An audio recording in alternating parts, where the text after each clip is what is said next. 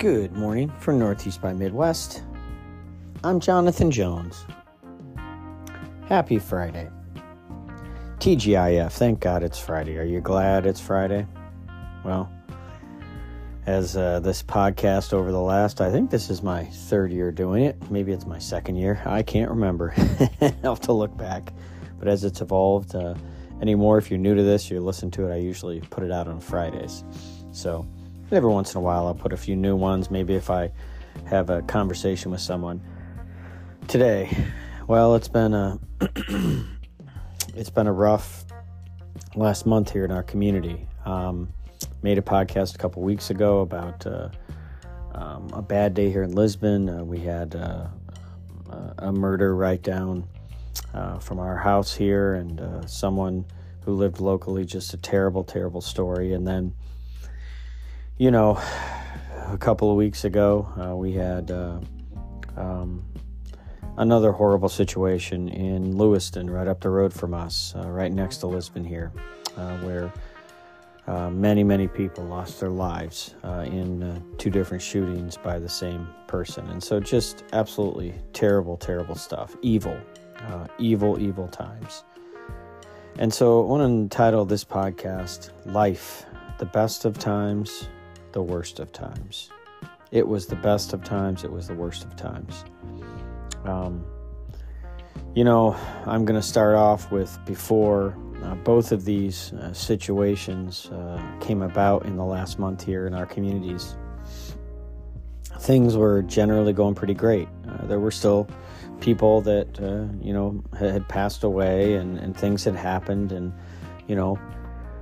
people were diagnosed with things, stuff happened, but in general, as we came out of the pandemic, things were going really well. Our town was booming. Things were exciting. The schools seemed to be doing well. Everything was going well. And so, that old phrase, it was the best of times, it was the worst of times, is really, there's a lot of truth to that. It just seemed like everything was going well. And, I don't think any of us, in our wildest dreams, would never think of these things. They're just evil. They're evil, terrible things. And then we had the situation here in our town back in early October, where someone was, terrible situation where someone was murdered right in public. And then really the exact same thing happened where people were murdered in a mass way in downtown Lewiston. And so just absolutely horrific, terrible situations. And as I make this podcast here in the town of Lisbon, where we live, we are still, as I make the podcast, as it comes out, this won't be the case, I'm sure, but as I make the podcast, we're still under a shelter-in-place order, and because they're looking for the guy who did this, and we're praying that they find him quickly and expediently, and justice is served. And so, as I've just been praying with people in my church, or with my children and my family, reading a lot of scripture, posting on social media outlets, the list goes on, grieving for those who lost loved ones. The reality was, in both cases, before this happened, it was the best of times, and within a couple of moments, it became the worst of times. And, I don't have easy answers for these times. I don't understand all of the larger, if you will, game of life that's going on here. I don't know what God is going to do with all of this. But I do know that there's a good reminder in that phrase. It was the best of times. It was the worst of times. And often in our own lives, when things are going so well, all of a sudden we hit a little bump in the road. Well, these situations are much deeper than a bump in a road. They're an absolute, catastrophic change. And, as I was thinking about it, it's a good reminder for each of us, if you listen to this podcast, that we don't know if we have tomorrow, for whatever reason it might be. None of us do. God holds our life in his hands. And it doesn't seem fair. It's definitely not right. It's evil. It's horrible. It's wicked. What happened in both of these different situations. Every life is valuable. And I think the part that is absolutely so tragic, as always, is the children that were put through this. And so, as you go about your daily business, maybe, you're going to work or you're with your kids or whatever it might be that you're doing. Things are going well. It's the best of times, if you will, or things are at least going as good as they can. Remember that in a moment, it can become the worst of times. And, so for these families, I'm reminded of what wise Solomon told us, which was, Jesus will say, we rejoice with those who rejoice and we mourn with those who mourn.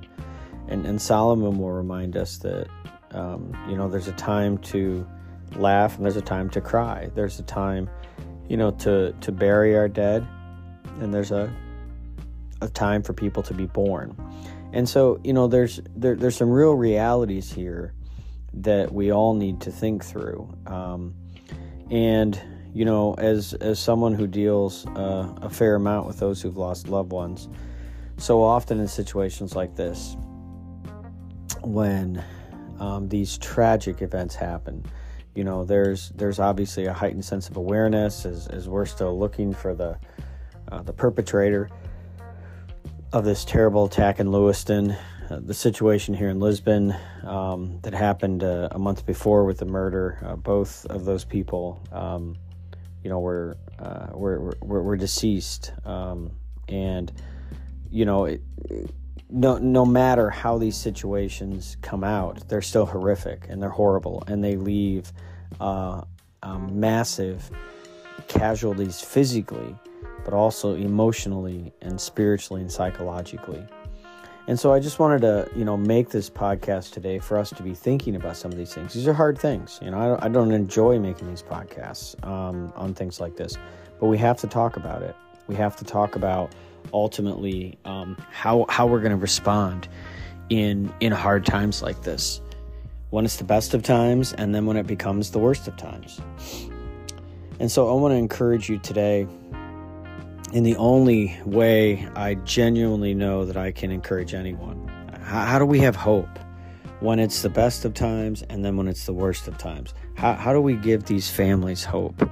How do we move forward in a way where people aren't fearful again, where people can start another day, and not think about what happened yesterday in these horrific shootings?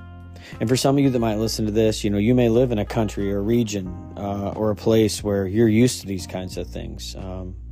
God forbid, my heart just breaks for you.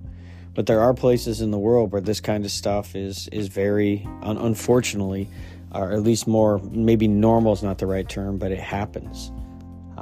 Many of you that live in the Middle East, if you listen to this, or other parts of the world where you've experienced a lot of war. And I think here, for those of us that grew up in America, one of these is way too many.